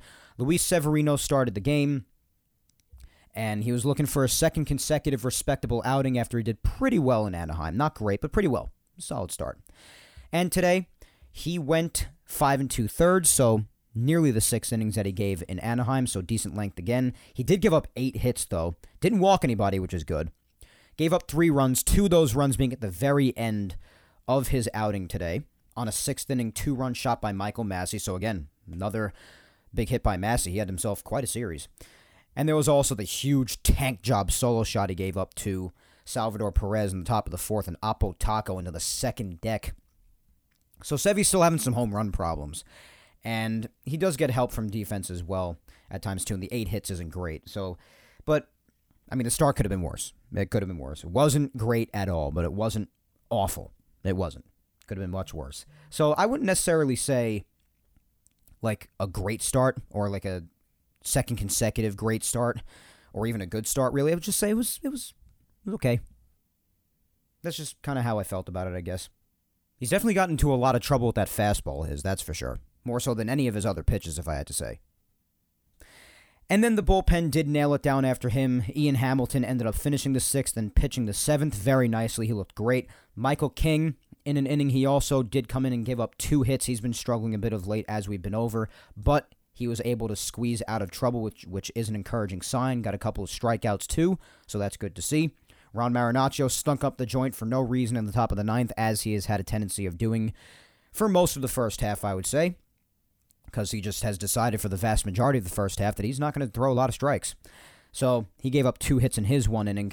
But other than that, like I said, even with the game getting a little close at times with that Michael Massey 2-run shot and Marinaccio having the bad 9th inning that he did, even with Michael King giving up the 2 hits he did as well, the offense still did all they could to ensure a victory, and they did a good job at that. Right from jump in the bottom of the 1st, Glaber with another home run, his 16th of the year, second baseman leading 16th home run of the year. 2-run shot gave him a 2-0 lead after Bauer started off the game with a single leading off. And here we go. This is what I was talking about before with Anthony Rizzo when we were talking about him at the start of the show. RBI double. Made it 3-0. Harrison Bader, RBI single, made it 4-0. All of that in the bottom of the 1st, which is very nice to see from the Yankee offense, regardless of opponent. I could not care less. Bottom of the 3rd, This was the big one, like I mentioned at the start of the show, where we rightfully got a Frank Barone holy crap to go along with it.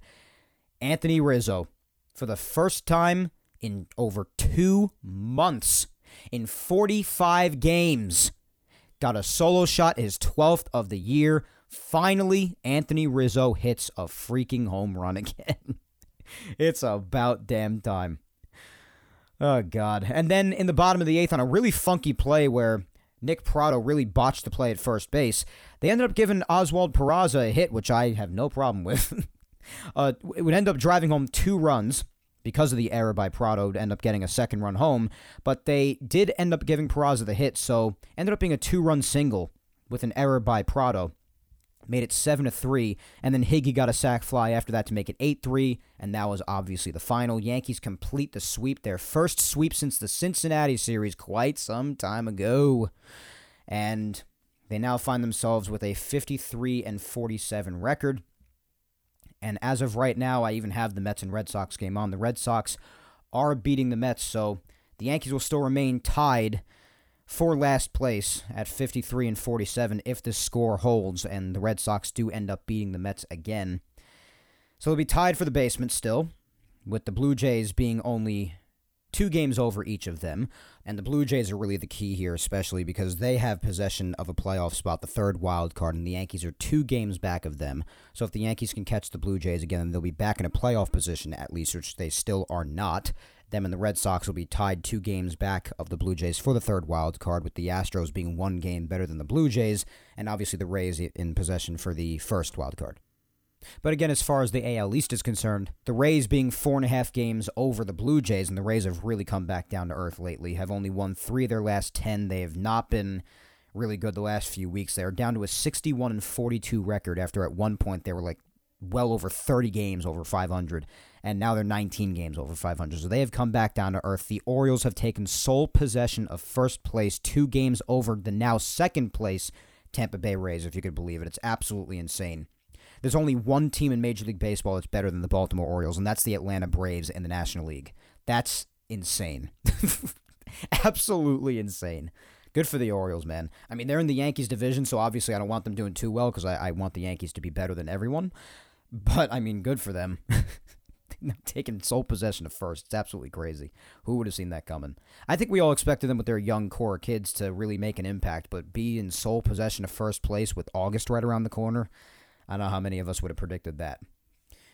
But nonetheless, that's all for this past week of action with the Yankees. Again, 18-22 now with Judge after a 3-3 week, another blah week that could have been and should have been a lot better, even though I am glad about the sweep this weekend.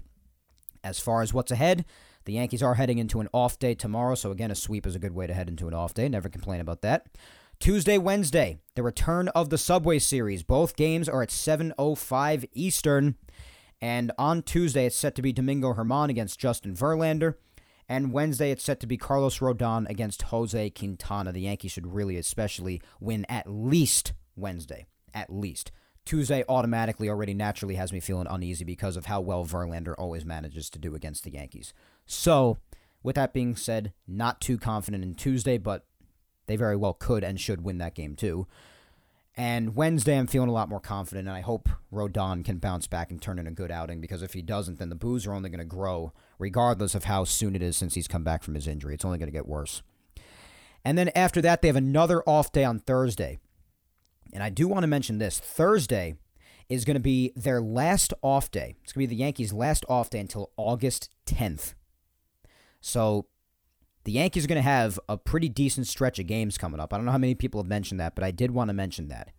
So Thursday being their last off day, that's from the 27th to the 10th. That's 14 days in a row that the Yankees are going to have games. So they're about to go through another long stretch here where the bullpen could get more burnt out, and who the hell knows. And they're playing very tough teams, as I mentioned early in the show, during that stretch. So who the hell knows what's going to happen. They're really going to be tested after the Mets especially. I think the Mets are a decent test for them, but they're still 6 games under 500. Could be 7 after a loss to the Red Sox tonight. And then after that is the real test. It's the Orioles, the Rays, and the Astros. Bang, bang, bang. Just like that. So, I don't know, man. It's going to be very interesting. But that's your recap, my good friends. Let us move on to the last segment of the show today. And that is the social media segment. And the social media segment, again, we missed it last week because I wanted to try to keep the show shorter, miserably failed at doing so, but wanted to do everything I could to keep it on the shorter side. But it does return today. And it is an open-ended question today. And the question, after I may or may not have spoiled it completely at the start of the show, is could this really be the start of a turnaround for the Yankees, or was this just taking advantage of a bad team this weekend, obviously in the Royals? Now, a lot of what I have to say could be found in the spiel at the start of the show that I had during the introduction, so just listen back to that. What I will say, though, is, while I still can't discredit it for the reasons that I've said many times throughout this show, the sweep meaning, I do think a certain degree of it obviously could be taking advantage of playing a bad team, because the Royals are a brutal team. There's no doubt about that. That cannot be ignored. But what also cannot be ignored, as I've said many times too, is that beating bad teams is part of the puzzle, too. You have to do that. And the Yankees have not done that a lot of the time. You see the tax that it takes on a team when they don't do what they should do against bad teams. That's why I always say, as much as people love to discredit victories against a bad team, it's a lose-lose against bad teams. If you beat a bad team, you say, oh, it's just the Royals, who cares? But if you lose against a bad team, then the team gets crapped on anyway for losing to a bad team. So I always say playing bad teams, a good team playing a bad team is always a lose-lose. I've always said that from the start of me watching baseball. So that's the unfortunate part. But I do still acknowledge the fact that it is a bad team that does play a factor. Obviously, you can't ignore that. But it could be a turnaround, especially a sweep heading into an off day. I mean, that could motivate some teams. Me personally, I've made it very clear that I still just think that the Yankees are not a good team, especially without Aaron Judge. And if he's not back by mid-ish August, I don't think this team will. I think they have a legitimate shot at even missing the playoffs. I've been very vocal about that, and I stick by that. So I guess what I'm trying to say, even with all factors considered and understanding and hearing and even agreeing with all sides involved here, I guess I don't really see it at the end of the day being a legitimate turnaround. Because, especially considering what the Yankees have ahead. I do think that's a big factor. Like we just got done talking about. Orioles, Rays, Astros. Boom, boom, boom. Just like that, 3 in a row, no off days in between any of these opponents. And also the Mets, too, who managed to play the Yankees a little bit tough usually. It's not, well, they have an off day before and after the Mets. But anyways, it's just really not great opponents to face. And I really think a clearer picture will be created after those series are over. I do understand anyone who's possibly to say that. I definitely do. But I don't know, man. Just long term, I just don't think this team is much without Aaron Judge, especially without Aaron Judge. I just don't. I think they could definitely have their share of wins throughout this whole thing, and it could result in them playing better. I do definitely think that Stanton and DJ and Rizzo as of today showing some positive signs, more so DJ and Stanton of late because Rizzo is just today basically. I definitely think that helps because that's really a major reason the big guys not contributing when they should. That has led to the Yankees being as awful as they've been since Judge has been down. So I guess the big X factor is them keeping it up. If they could continue hitting the way that they have, especially this weekend, then it could be a turnaround. So I think there's a chance, but I'm more inclined to say that I don't think it is. I don't discredit them for sweeping the series and winning against the Royals. Like I said, I don't discredit that ever. Beating bad teams is a part of it. But it being a legitimate turnaround and a possible point where they spring back into a positive record going forward, at least until Judge gets back. When Judge gets back, if he comes back with a decent chunk of the season left to play and he's mostly pain-free and everything works out with that, then I've been vocal with saying that I think the Yankees could have a shot. They could. Not saying they definitely do, but they could. I think Judge is that important, and it's been proven that he's that important. But unless that happens, I just think you're going to be seeing a team that still floats around or just under 500. Sorry, that's just what I think. That is what I think, but I'm certainly encouraged by what we saw this weekend, and I enjoyed the sweep, very much so, and I'm feeling good about it. Not going to deny that either. Both can be true. Both can be true. Let's hear what everybody else has to say. First up, we'll start with @John _Dominic, I should say, and they say, fool's gold to think that this is real. You see, I can't stand people who reply this stuff to my questions in social media segments, because listen, It's a matter of opinion. It's a prediction question, okay? It's a prediction. Nobody at this very moment is right or wrong. And even if you are wrong ultimately with what you say, it happens. We're all right and we're all wrong a bunch. It's just life, you know? There's really not much else I can say about it. Calling people fools for an answer that isn't even definitive yet is just... There's no need for it, in my opinion. It's just a prediction question. People are not wrong for feeling it could be a turnaround, and people are not wrong for feeling like it was just a good weekend against a bad team. They're not wrong. They're not wrong yet. Ultimately, one side will be wrong when all's said and done, yes. But as of this moment, it's a prediction question. So stop crapping on people who are being just regularly optimistic. If they're a part of the toxic positivity crowd, well, you know how I feel about that crowd. But if they're just saying, yeah, it could very well be a turnaround, I think it is. What's wrong with that? You don't have to think it's a turnaround. So it's not even fool's gold. It's just an opinion. Next, we have A. Lorch44 saying, it's the bleepin' Royals, man. Can't say that word, bro. Sorry.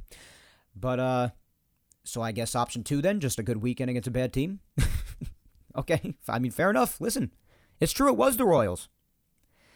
The Yankees still have not done that against other teams that they should have, though. So you can't completely discredit it. But yes, it is just the Royals. So I can definitely understand that logic. I can. At Baseball TZR saying, bad team. All right, fair enough. So, not off to a good start for the Yankees when it comes to whether or not the people think this could be a turnaround. At DVolante2267 says, I'm not sure yet. Well, flip a coin. It's just a prediction question, guys. I know it's, it's tough to tell because before just this weekend, the Yankees have still been up to all their usual crap that they've been for so long, so it's tough to tell, but just it's a prediction question. Who cares? Next, we've got at JoeBoyNix29 saying, let's relax. We barely beat the Royals. Well, I mean, nobody's worked up. It's just a question. What is up with you people? I mean, yeah, Friday got a little bit close. Saturday was a nice win yesterday. And today was pretty convincing, except for Marinaccio giving up 2 unnecessary ninth-inning runs. So I wouldn't say barely. I mean, Friday was close. But other than that, it was a pretty good weekend. It's pretty good. It's just a prediction question. So I guess another one saying that it was just a good weekend against a bad team. Fair enough. At RMNY1976 says, we will find out this weekend against the O's. Well, yeah, like I said, I did mention these upcoming series, and a lot of what the Yankees will ultimately be. I think after they're done with the Astros, you're going to have a much clearer picture. No doubt about that. I've made that clear. But just a prediction question for now. That's all. At GoYanksGo2442 says, I'm not convinced. Taking advantage of a bad team.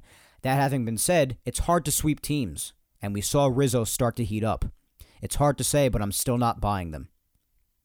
Yeah, listen, all those things can be true. You're right. But I definitely understand you not being convinced and anybody not being convinced, and it was just a bad team. I get it. Especially because this Yankee team really has not done much since Judge has gone down to make anybody really feel comfortable or really have much reason to be optimistic going forward down the line. It's tough to blame anybody. But it is true. It's hard to sweep teams. You have to beat the bad ones as part of the puzzle. And Rizzo showing signs, breaking an 0 for 20 yesterday, having the day that he had today. That's good, especially considering what Stanton and DJ have done the last week and a half, give or take. It's good. At NY Yankee Chick says, I'm not convinced. Fair enough. I can't fault anyone for feeling that way. At DCast says, if Rizzo and DJ get right, then it doesn't matter who they got right on. Yeah, DJ, Rizzo, Stanton, and other guys like Glaber, Bader, those are big X factors, and especially if the big three, the Rizzo, DJ, and Stanton, those are really the big 3 veterans that were expected to really try to fill any sort of part of the void left by Judge being hurt. And if they do their thing, that's a big plus for the team. You see what happens when they do their thing. What happens? The Yankees usually win, and they score a lot of runs, like today. So, we'll see. At Rye Hutzel says, likely was just taking advantage of a bad team. But they also did exactly what they had to do in getting the sweep. Plenty of room for improvement and desperately need Judge, and hopefully Torres is not injured badly. But sometimes when you're in the valley, you need some mojo. Yeah, and sweeping anybody could give that mojo, no doubt. You're right. But yeah, obviously needing Judge, no doubt there. Glaber doesn't sound like anything serious. Hopefully it stays that way. But him saying that he already feels pretty much completely better before the game even ended is a big positive, I would say. Glaber being hurt would be a travesty considering, like I said, since Judge went down, he's probably been the best hitter on the team. So, yeah. But another reply, basically balancing a lot of positives to go along with it, and also just acknowledging it could just be them taking advantage of a bad team. Both can be true, like I've said, so I'm aligned with that way of thinking. At Jeetnuts says, good job doing a job against a bad team. Considering we lost the series to the Cubs, Cardinals, Rockies, and Angels, I'll take this as a slight improvement, but not a needle mover. Well, that's fair. Yeah, like you said, all those series, the Cubs, that disgraceful series to end the first half before the All-Star break, and the Cardinals series, obviously, and like we said, the Rockies, Angels, and even earlier on in the season, if you want to use that as an example, even though Judge was around during that, the Twins, they've lost series that they shouldn't have. So, got to take it where you can get it. Doesn't matter. But yeah, it being a needle mover, as you put it, not really feeling that way, that's fair.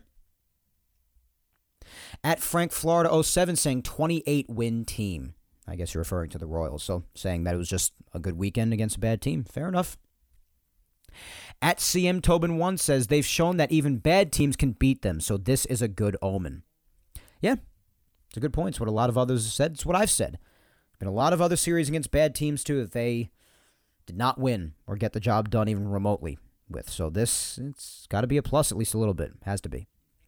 At WXManKO says, bad team did what we needed. Next 4 series will be the real answer. Oh, yes, I've definitely said that for sure. You're right about that. Mets, Orioles, Rays, Houston. Especially the Orioles, Rays, Houston. That's devastating. Those are all top American League teams, or towards the top. At RJ Piscotti 59 saying, I get it's the Royals, but the team we saw these past 2 months could not win a series or let alone sweep one. So I'm cautiously optimistic. I think as July turns into August with the deadline, we will have a better idea about the team. All of that is true. Yep. You get it's the Royals, but the past 2 months with all the series they should have won or even swept and didn't, yeah, it's true. There's reason for at least slight cautious optimism, for sure. I've said that. But yes, the picture will definitely become clearer after these series. And yes, as you mentioned, also a good point, after August 1st is passed with the deadline. Definitely a good point there. At The Hitter Sports says, no, unfortunately, they're still done. It's hard for me to blame anybody for feeling that way. I mean, yes, in the circumstances, they are only 2 games back of a wild card. Yes, that is worth mentioning. But especially with Aaron Judge, if that's to continue long-term for whatever reason, or if he's to come back and not perform well, if the pain is too much and it just doesn't go the way everybody's hoping it does, and it's just gone the way it massively has the last 2 months, it's, you can't fault anyone for really feeling that way. You can't. Because it's possible that scenario takes place. It's possible. At Scarabino Tony says, mostly the Royals are bad, though may help some of our hitters get back on track a little. Yeah, it could. Some of that mojo that some replies ago mentioned. At Tony New York 1 says, I would love it to be the start of something, but we have seen this team play up and down baseball all year. It's wait and see for me. I'll be rooting as hard as I always do, but I'm skeptical. It's a good stance to have, man, and there's good reason for feeling that way, no doubt. Rebecca at Peace Now for Life says, I absolutely think this is the beginning of a turnaround. Rebecca being optimistic as always. The offense and pitching have looked more consistent. I think they will add a piece or two before the deadline and make a real push. It could. It could happen. And like I said also, acknowledging only 2 games out of a playoff spot could happen. But for me to feel legitimately more optimistic about that, definitely, at least in my opinion, need Judge back, and you need to make some ads for the lineup at the deadline. That's just what I personally think. It's what I've been very vocal about from the start. At Rebirth Chaos 09 says, I need to see more before I start believing. Yes, sweeping the Royals is good, but they got tough games against the Mets, Orioles, Rays, and Astros. I need to see how they do in that stretch before I start to believe, even when Judge comes back. DJ, Stanton, and Rizzo all need to hit. Yeah. Those are the guys. We've said it repeatedly. When Judge comes back, I'll feel better. I mean, yes, how he plays is also a determining factor, but I think even his presence there will help things. I know he's been in the dugout throughout this whole time, but just having his presence in the lineup, I think it'll help things. I just do. It's very obvious the difference in this team when he's out there as opposed to when he's not. But yes, after these next few series, a clearer picture will definitely be created, no doubt. And the standings will probably be different, whether it be in a worse way or a better way. And if they do well, then hopefully they find themselves back in a wild card spot. And if they're in a wild card spot, especially when Judge comes back, then that will bode well for their future, in my opinion. It will. Next up, let's see. At Cashman Sucks NYY. I like that handle, my man. Says, I think it's taking advantage of a bad team this weekend. Fair enough. At Laura _Icemont says, I'm going to be optimistic and say that this is the start of a turnaround. The Yankees needed a series like this to gain the momentum back. Yeah, sweeping and winning 3 in a row never hurt nobody, that's for sure. That is for damn sure. At B. Welch 1943 says, today the hitters showed both contact and power. Rizzo looks confident. Winning the series against the Mets would suggest promising things ahead. It could. It's a good outlook. Not going to argue with that. But after the Mets, you do have the 3 series ahead of that. Definitely. At Miss Steal Your Base says, could go either way, but I'm going to soak in the series sweep sauce till Tuesday. Fair enough. That's totally fine. Listen, like we've spoken about, it's their first sweep in quite some time since they were in Cincinnati. So sweeps have not been a frequent occurrence in 2023, so do enjoy them as they come, for sure. I do not fault you for that. Next is at SYank_NYR says, I won't say it's a turnaround until I look at 15 games from now, but it's definitely a huge positive change. Just because they're playing well doesn't mean they'll make the playoffs, but at least they're watchable and positive. If it is a turnaround, then wow, this is amazing. Certainly would be amazing, but yeah, you're right with everything you say. I understand that. At ballgame_over says, both could be true. Rizzo, DJ LeMahieu might start to show better versions of themselves from this point forward. Bowers is back. Judge is progressing. 3 games closer to the deadline. 3 in the win column. All of that is a step towards a turnaround independent of who they faced. That's a good way of putting it, man. It really is. Rizzo, DJ, and Stanton, they got to be in the middle of it with Judge out, yeah. And Judge progressing. Bowers is back, yeah. With the bat, that could be good. He supplies a lot of power from the left side of the plate. Closer to the deadline. Who knows what's going to happen there? Yeah, you're right. We'll see. At KRO3172 says, you need to beat those bad teams, so I will take it as a positive 100%, especially with some of the bats breaking out a little. Well, yeah, the offense is usually in the middle of whether or not the Yankees are a terrible team. So, yeah, the bats breaking out, it's definitely big. And you see when they do, the Yankees usually win a lot of the time. It's just what happens. 4+ runs a game. You see their record as opposed to when they score 3 runs or less. It's just natural because the pitching can't always be perfect and the offense has got to score. Got to score to win games. So, yeah, beating bad teams, that's part of it. And they have not always done that, so that's even more reason to take it as a positive. You're absolutely right. At Daryl1960 says, I think this wasn't a real test. The Royals are just playing out the season. But the Royals played them tough. Let's see what they do against the Mets. Yeah, I mean, that's fair. That's totally fair. The Royals are the Royals. And going forward, yeah, they'll definitely be tested. I have acknowledged that for sure. That is true, Daryl. All right, I'm only going to do a few more because, I mean, I think I've read close to 30 already, so I've read a good amount. Let's just do a few more. At Ray Duryea says, start of a turnaround. Yes, was the Royals, but they got embarrassed by the Rockies last weekend. Yeah, Ray, you're right, and I'm sorry if I botched your last name, by the way. But, yeah, Rockies, one of many examples of which the Yankees should have at least won a series, let alone sweeping it, but they didn't. So you got to take this at least as a little bit of a positive. Beating bad teams is part of it. We always say that. At New Age Lucha says, I don't know. Talk to me during the evening of August 6th. I'll have an answer for you then. Yeah, I imagine that's around the Astros time. I totally get it. At CSMYR Ski 1 says, it's both. Showing life, but it's just enough to beat a bad team. Well, yeah, maybe on Friday, but Saturday, Saturday was close. Yeah, because Saturday was the go-ahead shot, and then they came back and scored the 2 runs in the 8th inning as well. But it's just a matter of the offense. Today was really the only real comfortable win, I would say, yeah. But yeah, win's a win, man. Win's a win. And as long as you show fight, then that's what matters to me. They did show fight on Friday. They didn't allow that Massey home run to knock them down. Billy McKinney came out right away and got those runs right back. Today was a good win. Yesterday, they had a nice late game come back with taking the lead when it was 2-2. Jumped out in front of the DJ shot, so it's all good. But I hear you, I do. At Blake B.D. Michaels says they took advantage of a quadruple A team. Yeah, I guess you could put it that way. At Bronx 2216 says they've gotten beat by lousy teams, so I'm hoping this is a good sign. Yeah, you're right. People can't forget to mention that. It's the truth.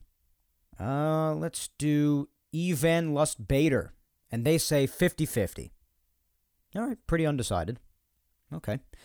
Next is at Anthony D46 saying 3 wins is 3 wins. If the Jays get swept, then the deficit behind them is 1. Bunch of teams ahead of them, but they have head-to-head matchups in the next 2 weeks. It's right in front of them to decide their fate. Yeah, it is. The head-to-head matchups, you're right. The Rays are in front of them. The Astros are also right in front of them, only 3 games ahead of them for one of the wild cards, the second one at this very moment. And the Blue Jays, yeah, this social media segment was posted right after the Yankee game ended, before the Blue Jays game was over. So yes, the Blue Jays did end up salvaging a game in the series against the Mariners, so the deficit is still 2, as we spoke about before. But yeah, 3 wins is 3 wins. You're absolutely right. Just got to keep winning. Got to keep winning, especially in the head-to-head matchups coming up. It's very important after the Mets. At Puzo Joe says the real test starts with the Rays and Astros series.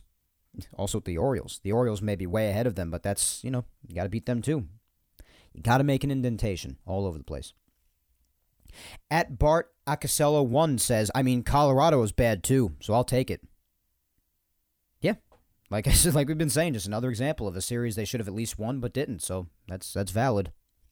All right, let's finish off the usual final 2. I think I've read more than enough. Just a lot of replies as usual. I have to thank you guys a million like I always do, like I always make sure to do. But yeah, we're running down on time here, and I've read as many as I could. So let's do the usual final 2. First up is my lovely girlfriend at Vic Salimo saying they've proven that even bad teams can beat them this season. So this could just be a good series for them that will be followed by a bad one. Or it could be a turnaround. Their inconsistency makes me unsure. I'm going with taking advantage, but I'd prefer the former. Yeah, that's fair. We've spoken about the inconsistency. I had my line before when I was talking about Glaber. How important it is to have any sort of a symbol of any kind of consistency in a time of great inconsistency.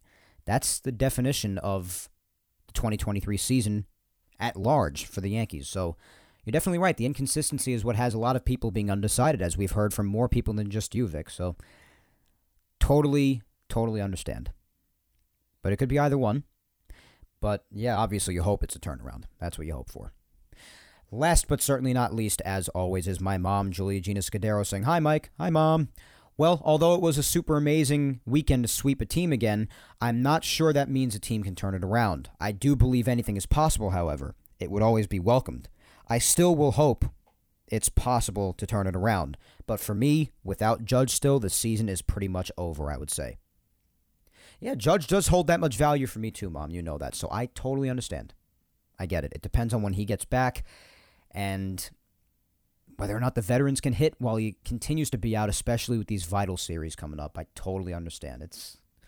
You're right for feeling that way. Everybody's feelings, basically everybody throughout this had very sound reasoning for their opinions, and I respect it. And even the ones who are just automatically like, yeah, it's not a turnaround, or yeah, it is a turnaround, without giving reasons for either, you have reasons to feel both ways. There are reasons out there. That is something often forgotten amongst a lot of debates, that certain aspects of both sides of an argument can be true. And oftentimes that's what makes a debate good.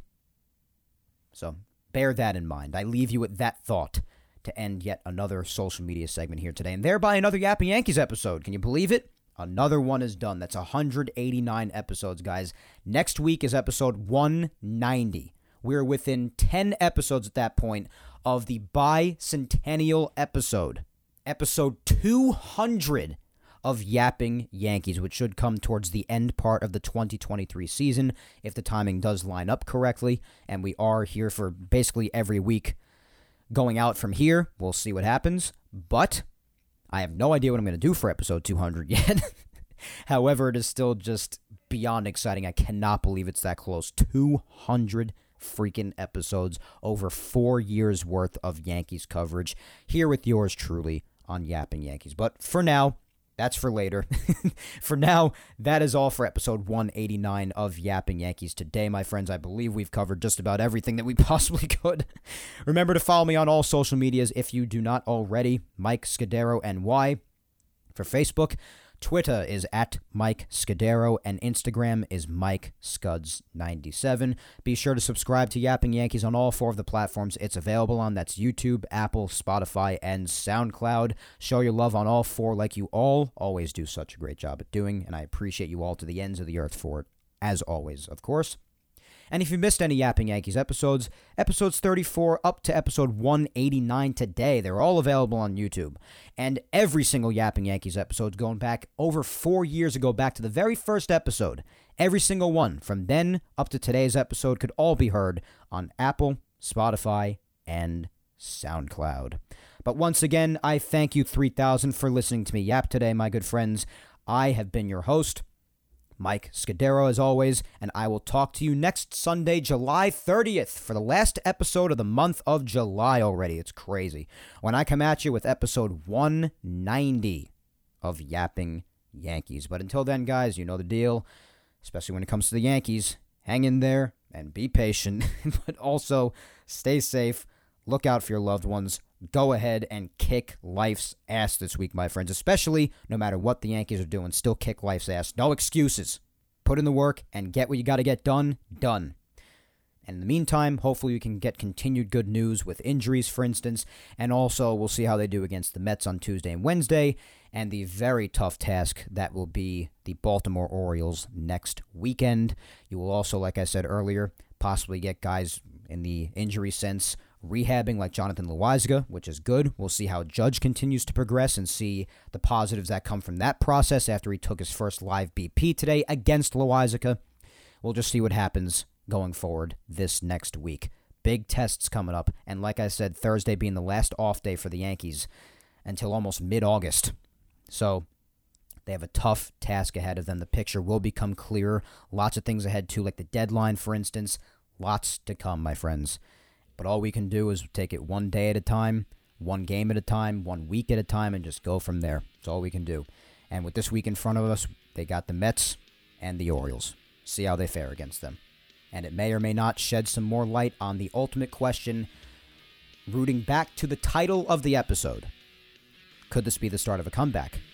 And no matter how ridiculous it may sound because of the constant inconsistency this year, could the Yankees be for real at this point after a good weekend against the crappy Kansas City Royals? Time will tell. But until then, my friends, until next Sunday, at least the 30th, take care, and let's go Yanks.